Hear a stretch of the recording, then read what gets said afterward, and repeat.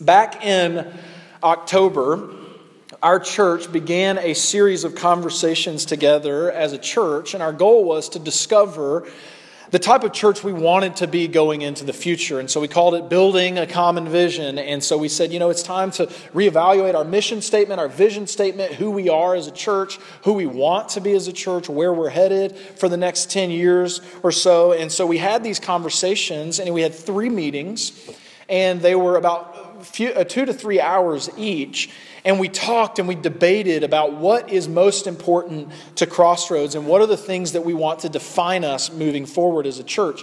And very quickly in our first meeting, people started saying, we want to be a Christ-centered church. We want to be a Christ-centered church, or we want to be a gospel-centered church, or we want to be a church that's motivated by the love of Jesus. There was all this different language, but it was around this idea of we want Christ, Jesus, to be the motivating factor of all we say, all we do in our church. And it quickly sparked up a secondary debate within our church in these meetings where we were going, do we need to have that in our mission statement though? Do we need to say that we're Christ-centered in our values, in our mission statement? Because aren't we Crossroads Christian Church after all? It's in the name. Is this redundant? But as the conversation went on, many people spoke up, and we all sort of came into agreement that just because the name Christian is in the name of our church, that does not guarantee that we will always be a Christ-centered church. Because we all know examples of churches, whether some that maybe have wounded you in your life, or maybe just churches you've watched, perhaps in this neighborhood or around this city, that claim the name of Jesus, but they fail to show the grace of Jesus to others. Or they claim the name of Jesus, but they teach doctrines and theologies and gospels that are foreign to what Jesus himself taught. And so there are many churches that claim the name of Jesus, but have left behind the grace and the teachings of Jesus somewhere along the way. And we said as a church, we don't want to be like that. We want to codify into our mission statement as well as our name that the purpose of our church is to keep Jesus central in everything we do. And so as we crafted this little mission statement, one of the lines is that we are a church that exists to know Christ through the Scriptures. And then the tagline on the explanation under that is that we are a church that will ensure that we know, believe, and apply what Jesus taught and what he accomplished. And so as we are beginning a mission or vision series that we're going to do throughout the summer, we have to ask, who is Jesus? If our mission is to be a Christ-centered church, we have to ask, who is Jesus and what does that mean for us as a church? And the Apostle Paul tells us in Colossians chapter 1, verse 15, this is where we're going to be today. The Apostle Paul tells us what Jesus is like. He says, he is the image of the invisible God. Jesus is the firstborn of all creation.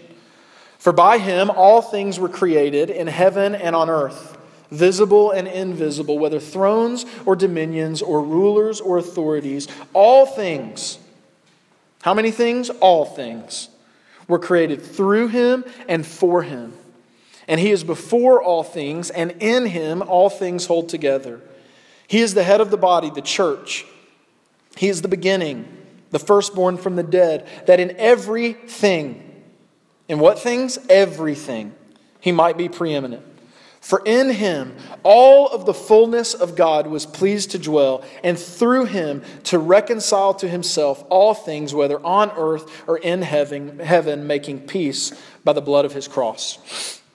And the first thing I want us to see from this passage that we've got to understand moving forward as a church, if we're going to be Christ-centered, we need to understand this. The first thing is that Jesus Christ is God made visible. Paul says that he is the image of the invisible God, the firstborn over all creation. A.W. Tozer says that what comes into our minds when we think about God is the most important defining factor in our lives. What comes into our minds when we think about God is the most important thing about us, A.W. Tozer says. And he goes on to say, and he says that your spiritual maturity will never rise above your understanding of who God is. Spiritual maturity comes with knowing God. And so the question then is, well, what is God like? See, isn't that the question that everybody wants to answer? Every theology book, every sermon, every song that we sing, it's an attempt to explain what God is like. Hollywood tries to explain what God is like. Professors try to explain what God is like. Your neighbor down the street would probably, if you asked, he would love to explain to you what God is like. See, we all have these floating ideas in our minds, in our heads about what God is like. And in the age of information that we live in, these ideas are spread rapidly. There's Netflix specials on what God is like. There's blog posts on what God is like. There's Facebook memes that are not based in any sort of reality at all that are shared on what God is like. And there's millions and millions and millions of opinions flying around our heads about what God is like. And with all of those opinions, with all of those viewpoints flying around, it's easy to plead ignorance and say, I just don't know. I don't know what God is like. And Paul here says, no, we know exactly what God is like. We look at Jesus. If you want to know what God is like, look to Jesus. He is the image of the invisible God, the Apostle Paul says. The author of Hebrews says that he is the exact representation of God. Paul says that Jesus is the firstborn over all creation. That's not a statement about Jesus having been created. That's a statement about his status. See, in Hebrew language and in Hebrew culture, firstborn denotes status. See, the firstborn received all of the inheritance of the Father and therefore was equal with the Father in status. And so when Paul says he's the firstborn of all creation, he says Jesus is equal with the Father. Jesus is one with the Father. So what does that mean? Image of the invisible, firstborn of creation. It means that if you want to know the heart of God, you look to Jesus. And if you want to know what God cares about, you look in the Gospels and you see what Jesus cares about. If you want to know what God is doing in the world, you read the New Testament, you read the Scriptures and see what Jesus is doing in the world. If you want to know the things that God hates and you want to know the things that God loves, you look to the life of Jesus. And if we want to be a Christ-centered church, we have to constantly look to Jesus so that we can honor God. And so what are some things that we can see about God through the life of Jesus? These are some things that we need to consider as a church. First, the first thing we see about, this is just kind of looking at Jesus' life. What are some things we notice about God? The first thing we notice is that Jesus is deeply concerned with and compassionate toward those on the margins. You look at the woman on the well, the woman at the well, the woman caught in adultery, Zacchaeus, the tax collector, a demoniac in Mark chapter 5 who was being plagued by thousands of demons. Jesus came and he sat with the guy. He healed the guy. The sick, the homeless, the addicted, the abused. These are the people that Jesus spent time with. In a culture where people thought that if somebody who was unclean touched you, you would become unclean, Jesus was giving prostitutes hugs. Jesus was giving drunkards the time of day to sit at the table with them. Jesus was eating with tax collectors and sinners and addicts and drunkards and gluttons. And I don't want you to miss this, because what this tells us is no matter what you're bringing into this room today, no matter what your past is or even what your present is, Jesus is willing to identify himself with you so that you can identify yourself with him. See, Jesus was called a drunkard and a glutton by all the religious leaders. But he was willing to be called those names so that he could get close to those who were gluttons and drunkards, so that he could know them and lead them into the fullness of life. He was willing to be called a drunkard and a glutton so that you and I could be called sons and daughters of God. And so whatever your story, whether you're unloved or whether you feel cast out or marginalized or broken, God is for you. And he's willing to press into your pain and your suffering with you so that you can come out with a new identity and a new future. He's not afraid to be seen with you. He knows the innermost thoughts in your heart. Some of those of you who never really sinned visibly, you've always kind of followed the path. God knows what's in your mind, the things that you do not want anybody to know. He knows those, and he still loves you, and he still chooses you, and he still wants to know you. And so you can rest assured knowing that your Father in heaven loves you, because Jesus shows us that he loves the sick, he loves the poor, and he loves the outcasts. And that also ought to motivate us as a church. the way we serve the Guild for Exceptional Children, the way we serve the homeless, the way we serve those within our congregation who don't have as much as others of us. We're a community, we ought to be a community that is welcoming to all people, whatever their background, whatever stripe, whatever they have bringing into this place. We're a church that ought to be Christ-centered in the way that we love, in the way that we care, in the way that we welcome and embrace everyone. Second thing we see about God through the life of Jesus is that He's making all things new. See, the life of Jesus shows us that God is making all things new. In The Lord of the Rings, Sam Gamgee asked Gandalf, he says, is everything sad coming untrue? And isn't that the question that we all want answered? Are the sad things in this world ever going to come untrue? Is the depression that seems to constantly plague me, is that ever going to be lifted from my heart? Is my son or my daughter who's sick ever going to be healed? Is my mom ever going to reconcile with me? Is my father ever going to give me the affirmation that I want and that I need? Is sickness ever going to go away? Is loneliness ever going to go away? Is poverty and injustice and racism and all of these things, are they ever going to come untrue? And Jesus says, yes, there's a kingdom coming where there will be no sad things. Every tear will be wiped away from our eyes, and every sad thing will become untrue. And He shows us that He desires and is able to renew and restore all things. See, when Jesus was healing the sick, and when He was giving sight to the blind, and was giving rest to the weary, and causing the crippled to walk, and calming storms, and putting people's ears that had been chopped off back on, that happened. That's one of my favorite stories. Peter chops a guy's ear off, and Jesus is like, come on, Peter, are you kidding me? And He picks the guy's ear up and puts it back. It's so cool. Jesus, when He does these things, these aren't magic tricks to show off. That's not what Jesus is doing. Jesus is showing us, when He performs these miracles and these healings, He's showing us what the future of the world, where it's headed. Everything that has been broken and marred and affected by the sinful and broken world will one day, by the work of Jesus, be reshaped into the way that it was always intended to be. See, there was this one time where Jesus was in Decapolis, where He had also healed a demoniac, but a year or so later He comes back and He heals a blind man.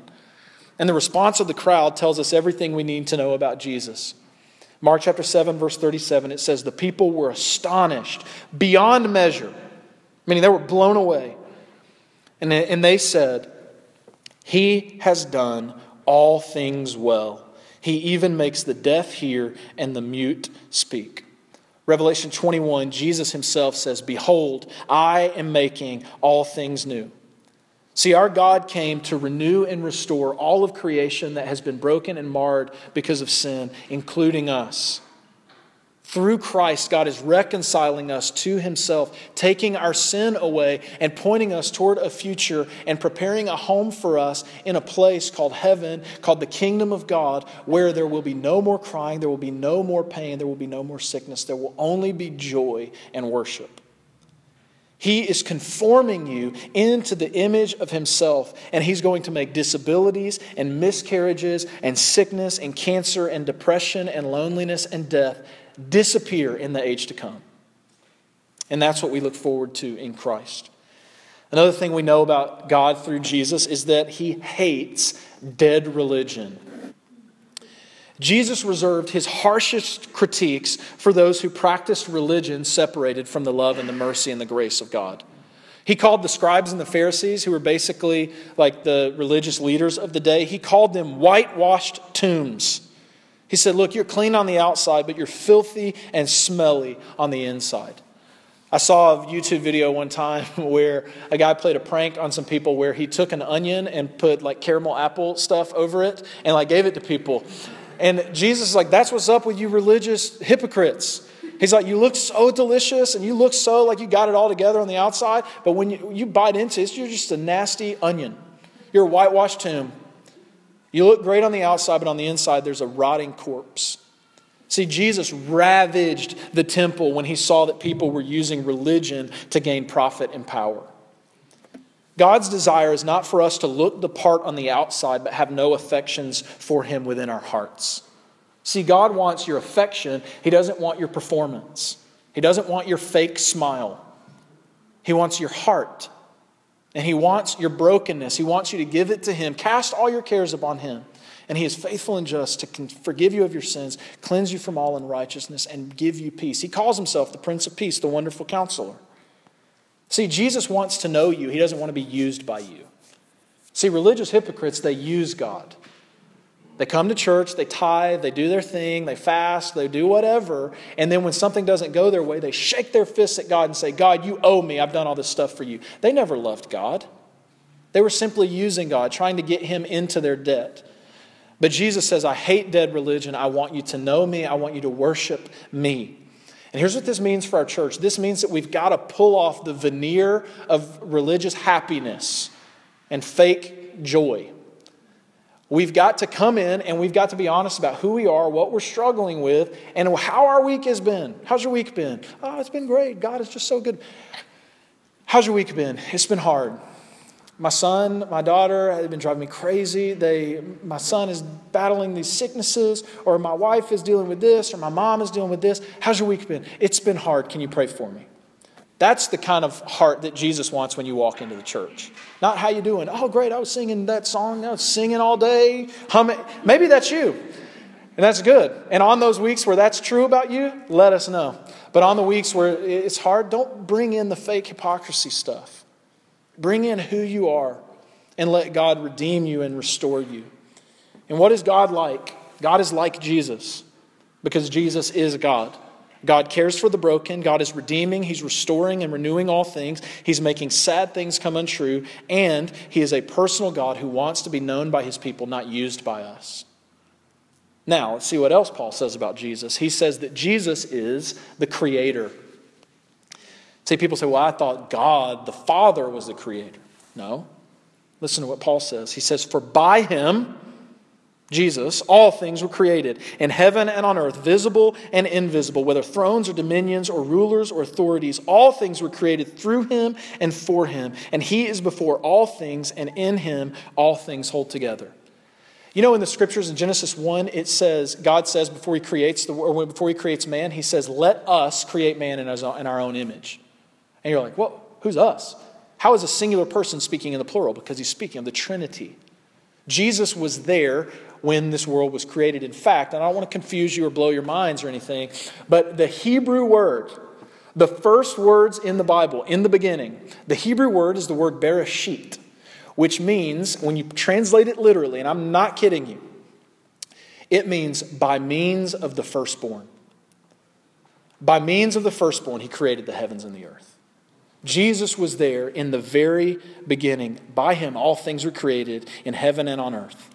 And what Paul is trying to say here is that all things go through Jesus. From the beginning, Jesus has existed. He was never created. Rather, He created all things. And the purpose of all things is to point back toward Him. I love Paul's use of prepositions in this passage right here. I don't know if you remember when you were in high school or middle school or whatever, when you learned prepositions, you remember how they they taught you how to know what a preposition is? Like a log, right? No? It's like, I don't know what's a preposition?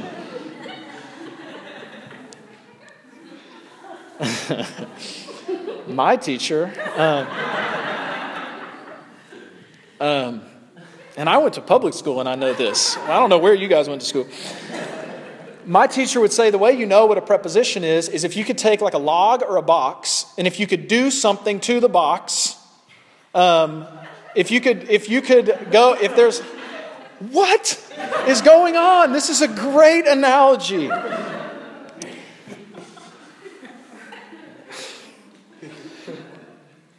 On a box, over a box, around a box, through a box, in a box.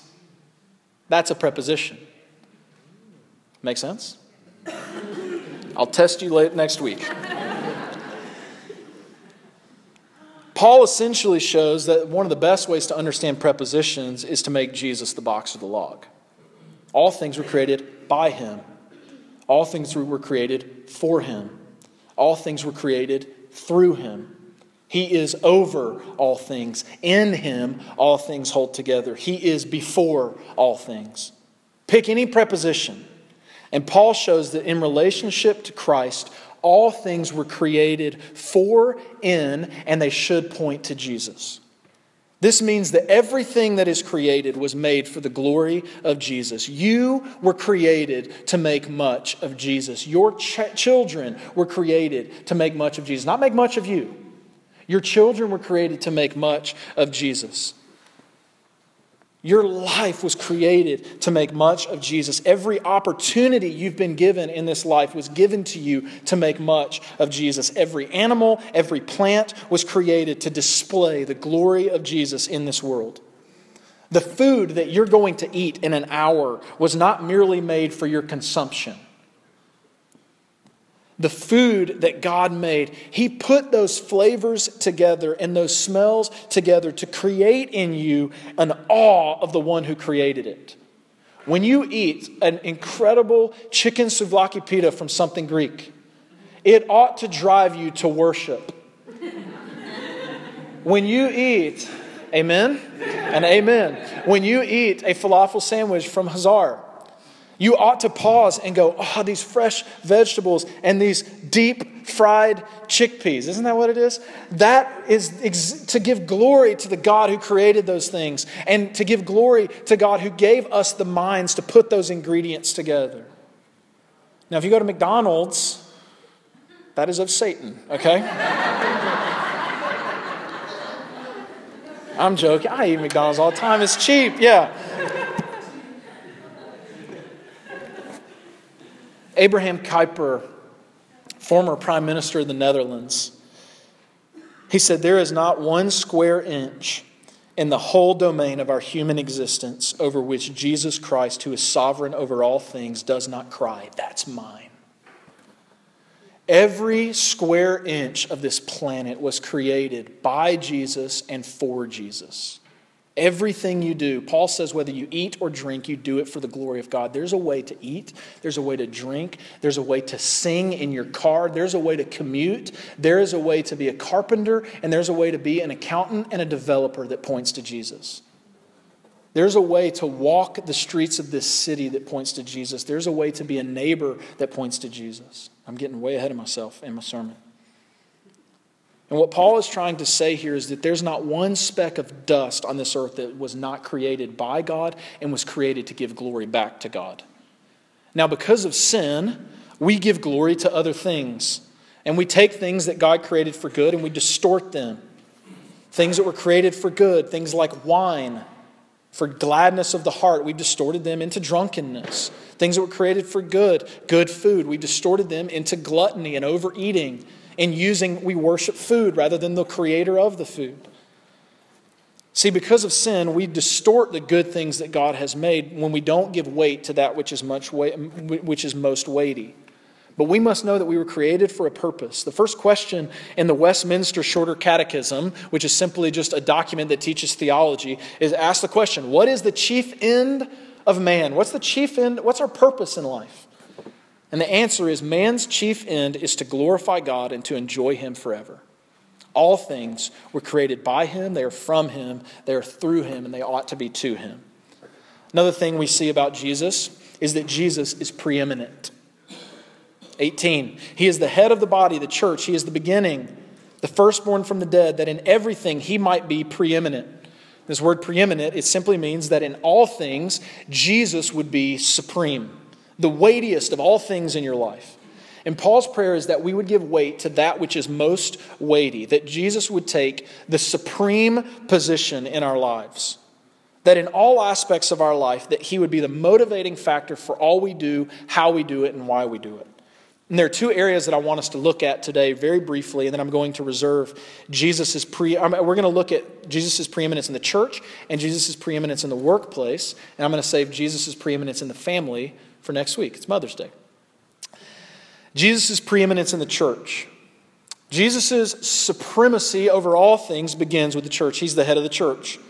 See, we have a tendency in American Christianity to make our churches about all sorts of things. And we make other things preeminent in the church rather than Jesus himself. Many churches will make their music style the most preeminent thing about them. Many churches will make their mission projects the most preeminent thing about them. Many churches will make the way they dress the most preeminent thing about them, or how good the preacher is. I took a seminar or like a class one time in church leadership. And the teacher, he was talking about the value of church mission statements and websites and branding. And I was like, oh gosh, here we go, branding in the church. But what he said was actually amazing. He said, what you communicate to your community is essential about communicating who you are as a church. And he said, many churches communicate the wrong thing. They communicate that they're about all sorts of other things other than Jesus. Come to our church. We're a church like you've never experienced, they'll say. And you're like, well, is the church about being novel? Or is that church about Jesus? Or many churches will say, we have the best kids ministry. And I think we do, okay? But is the church about kids ministry? No, the church is about Jesus. And that's how we ought to advertise ourselves. And this teacher, he said, and I love this. He said, when the lead pastor's face is your logo, you have a problem. And we've all seen this, right? We've all seen the church that out front or on the highway or on the BQE, there's a billboard and the pastor's face is on it. And it's like, I'm going to make you a promise right now, okay? That if Crossroads ever has a billboard, it will not have my face on it. I promise you that. I will never be the logo of this church. Because who's preeminent in the church? Is the pastor preeminent? Is the pastor the first thing that ought to be on the website? Is the pastor the first thing, a big mural of the pastor, the first thing you should see when you walk through the doors? No. What's preeminent in the church? Jesus and his mission, not me and my mission or you and your mission. See, our preferences are not what is preeminent in the church.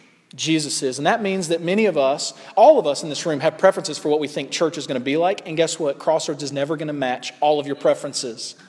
We're all going to have to sacrifice some of our preferences for this church to be what God has called it to be. I used to be a pastor of college-age students in a traditional Baptist church. And as our ministry grew, hundreds of college students started attending this traditional Baptist church. And it kind of freaked out some of the older, more traditional people in our congregation because these college kids they were showing up late. And they had tattoos, and they wore jeans in church, and they had backwards hats on. And our church was mostly white for a while. And when we started having all these college students from other races and nationalities, it was just a big change for a lot of our people. And then on Monday nights, we had our college ministry gathering, and we would change up the sanctuary, put banners up, and make it real cool for college kids. And we would pump loud music. The students would leave trash on the floor. They'd spill their Starbucks everywhere. And some of the people were annoyed by all the changes. They were annoyed by that we were destroying the sanctuary, that people were wearing backwards hats in church and ended up getting sunburns like this on their face. And they didn't like that kids were showing up late with tattoos everywhere. But one Monday night we had one of our college services, and a couple of older men from the church showed up, and the music was loud, and the kids were just raising their hands in worship, just crying out to God. And I think that night we baptized 6, 7 people. And we had internet. I remember that night we sang the song, How Great Is Our God. And we had, I think, 10, 15 international students come up and sing the chorus in their language. And this older gentleman came up to me after the service and he said, son, I don't really like all the stuff that you're doing. He said, your kids mess up the sanctuary. They wear hats in church. And I don't like it. He said, but if all these changes mean more students are getting baptized and our church is reaching people of all nations, he said that I'm all in. I don't like the way it's being done. I don't like the volume of it. But if this is what the result is, I'm all in. And he was on our security team every Monday night. He would patrol the parking lots to make sure it was safe for our college students to worship. He hated our music, but he listened to it every Monday night. So he hated the music, but he loved seeing college students respond to it. See, he laid his preferences down for the sake of Jesus' preeminence in the church. And I want Jesus to be preeminent in our church, not my preferences or your preferences.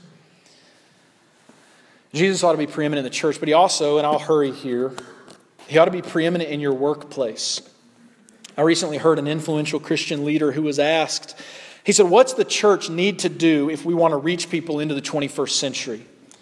And one of the answers that this gentleman gave, he said the church has to demonstrate to the world that their Christianity matters on Monday through Saturday just as much as it does on Sunday. Their Christianity matters just as much on Monday through Saturday as it does on Sunday.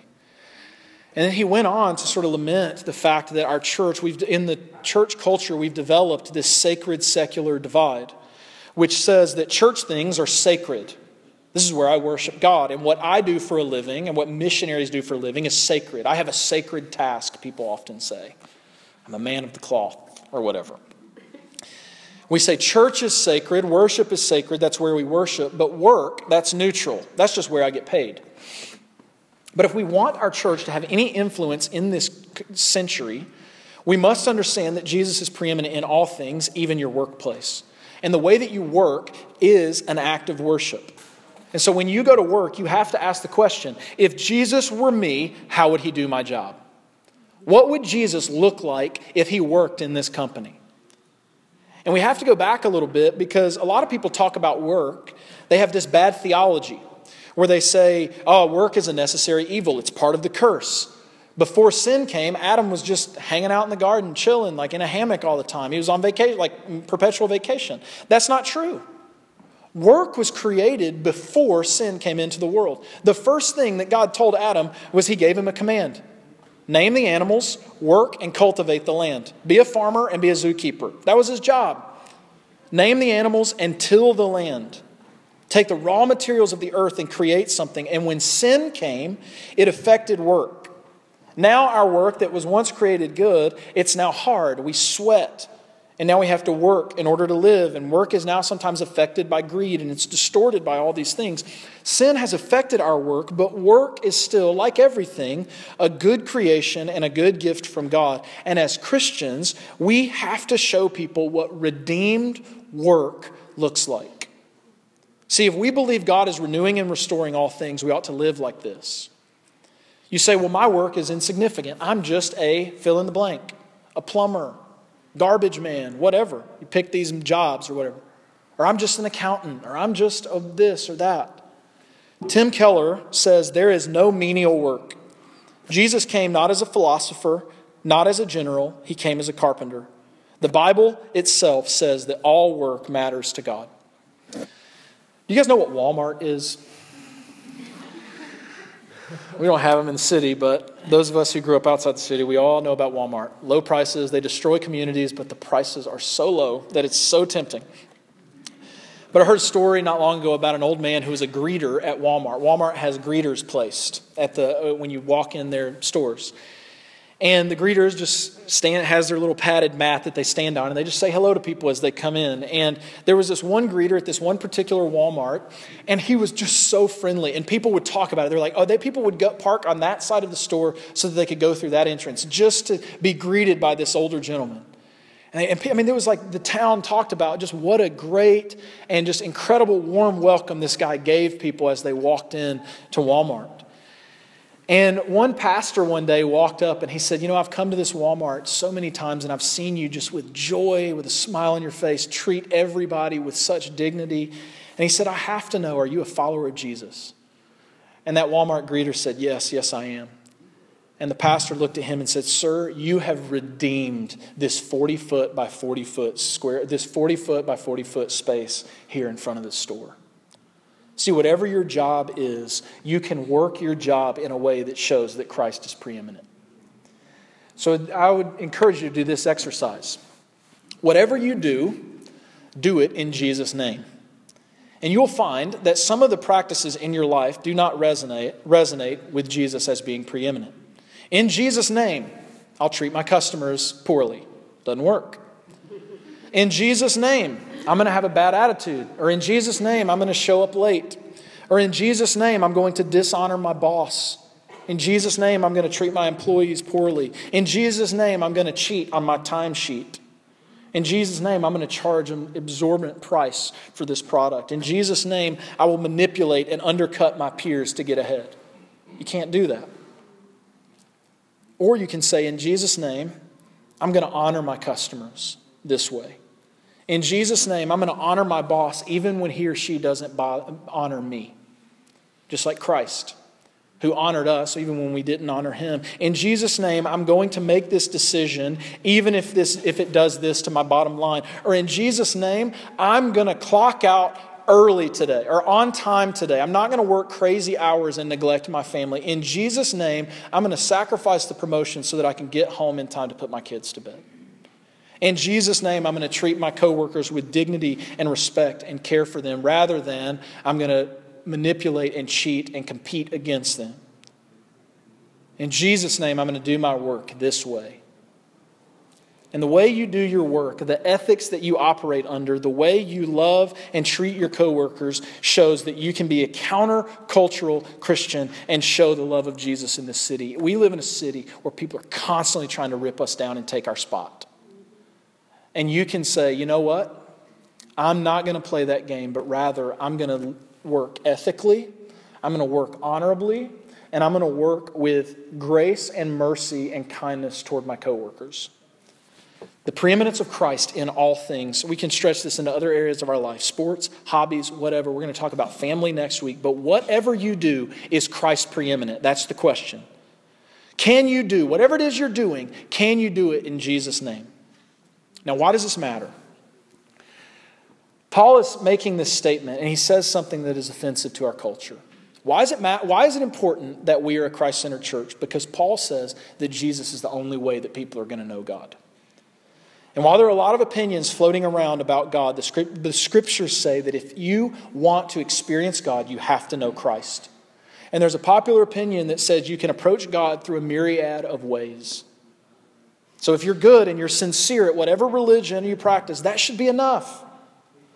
But the problem with other religions is that they're void of Jesus.